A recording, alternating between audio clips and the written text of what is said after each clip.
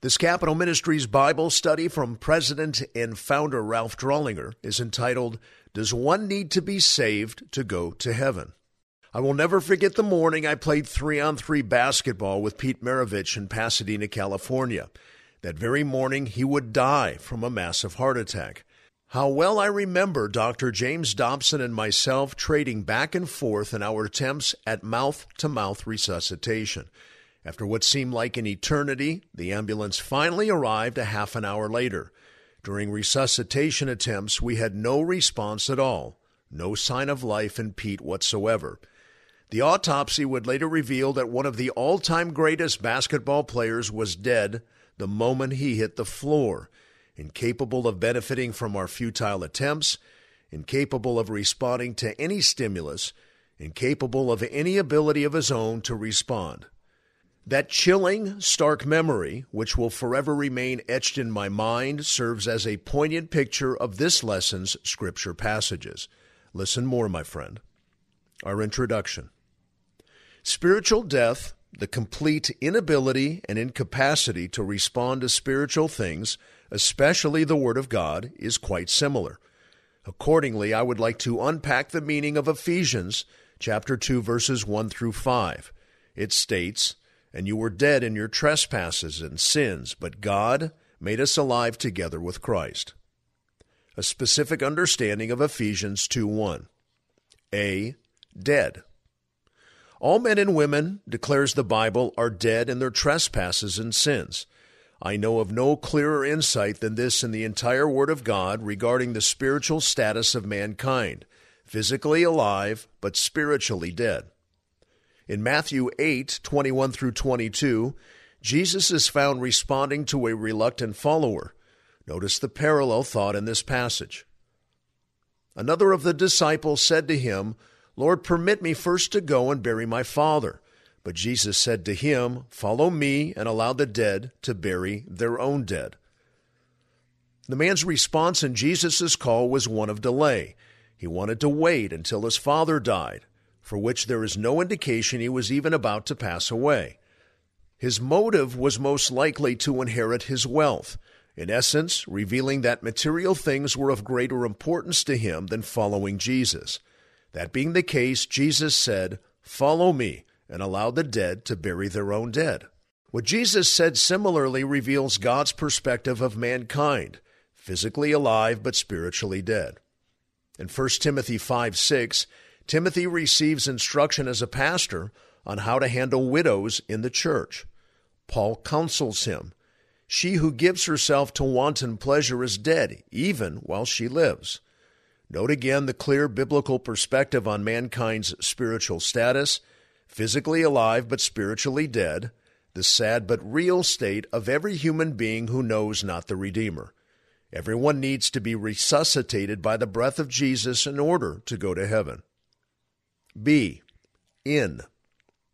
Further investigation of the passage involves a careful analysis of the word in. The Greek case used here indicates sphere, the sphere in which something exists, i.e., spiritual deadness does not come from trespasses and sins.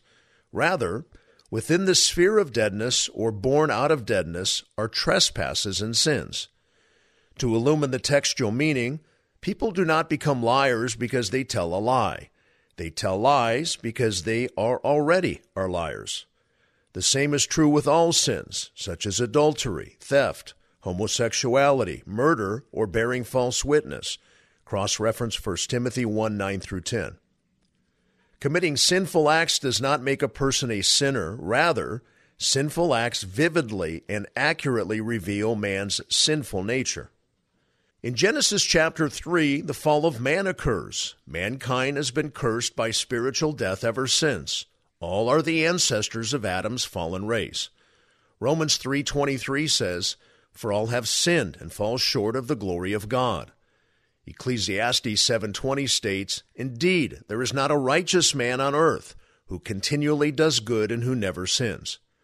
To broaden this understanding, consider the following. Today's outward manifestations of sin are not a result of improper environmental conditioning, a lack of education, or squelched opportunities. Biblically, per this proposition and the remainder of God's Word, quite the opposite is true. An improper environment, a withheld education, or opportunity serve to illustrate the sinful, base nature of man. Even though man is created in the image of God, which explains the goodness in him, he is tainted by the fall wherein sin entered the world and forever tarnished God's image in everyone he created. C. Trespasses and sin. Trespasses, paraptoma, means to slip, deviate, or go the wrong direction. Sins, hamartia, derives its original meaning from the sport of archery, where the word meant to miss the bullseye.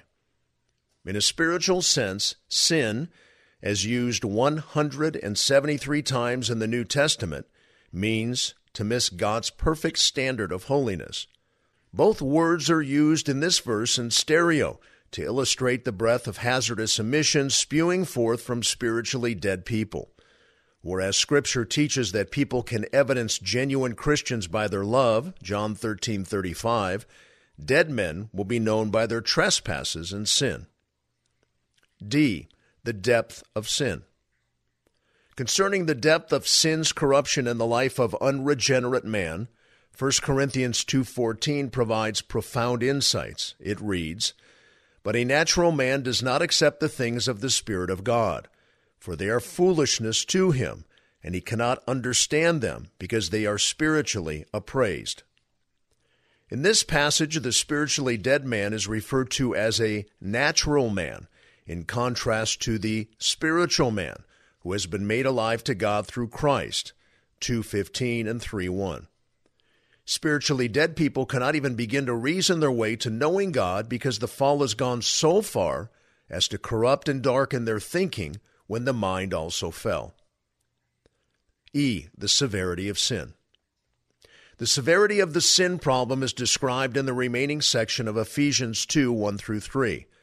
Stating to the redeemed believers, Paul states, "And you were dead in your trespasses and sins, in which you formerly walked according to the course of this world, according to the prince of the power of the air, of the spirit that is now working in the sons of disobedience.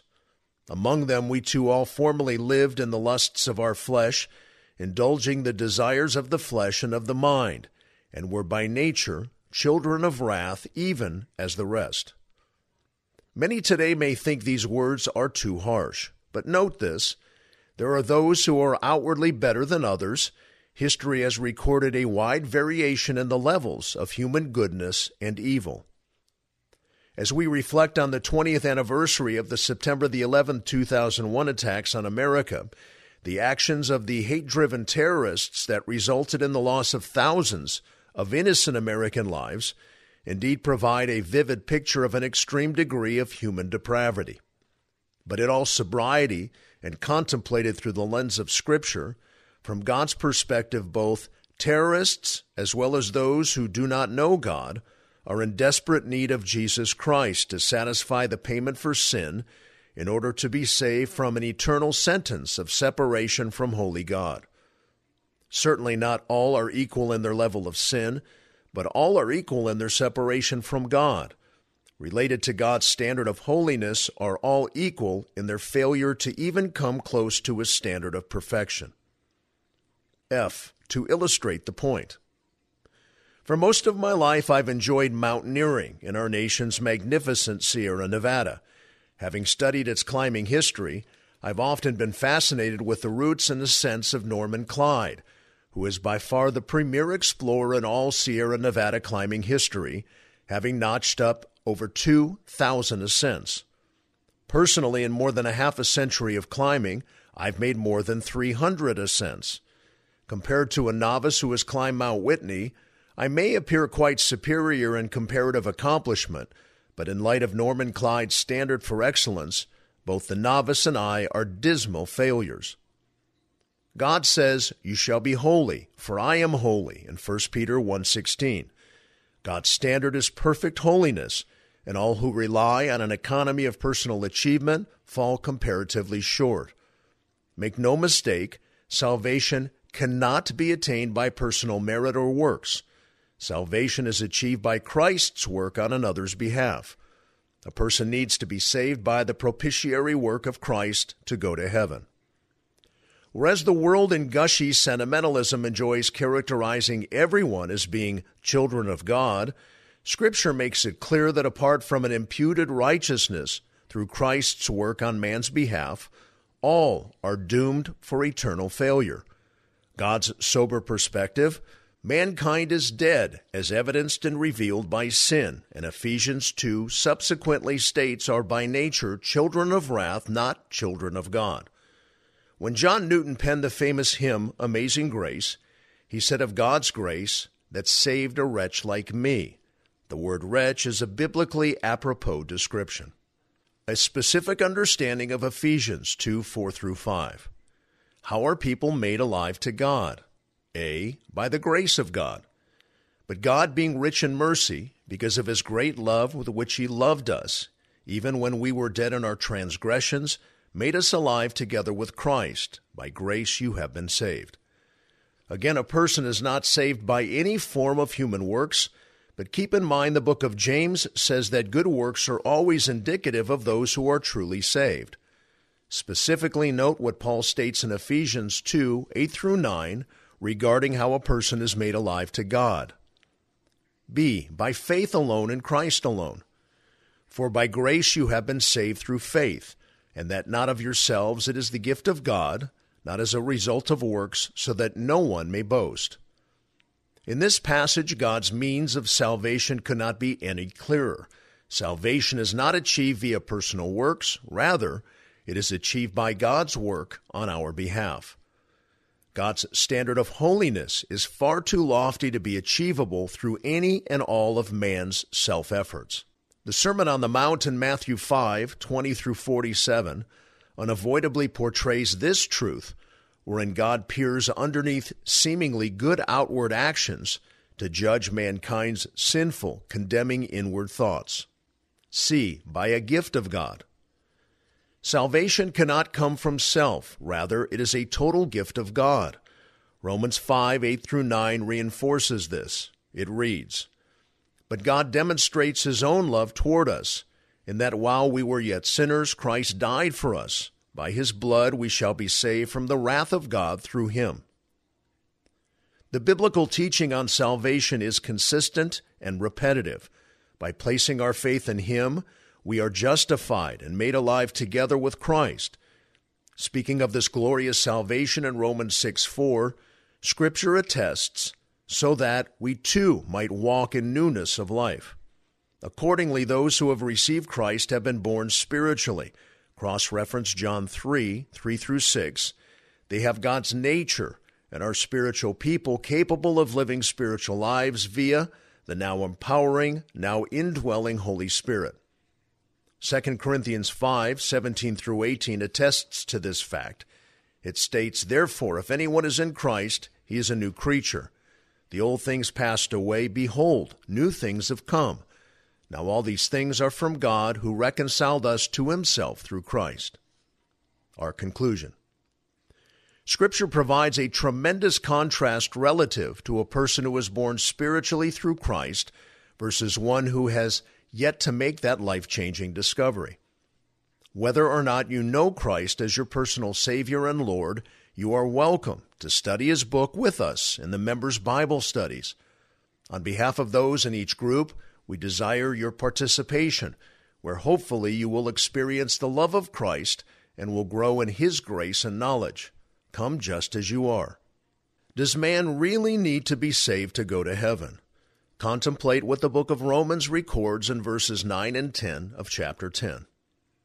That if you confess with your mouth Jesus as Lord and believe in your heart that God raised him from the dead, you will be saved. For with the heart a person believes, resulting in righteousness, and with the mouth he confesses, resulting in salvation. If you have not placed your faith in Christ today for salvation, I encourage you to invite him into your life.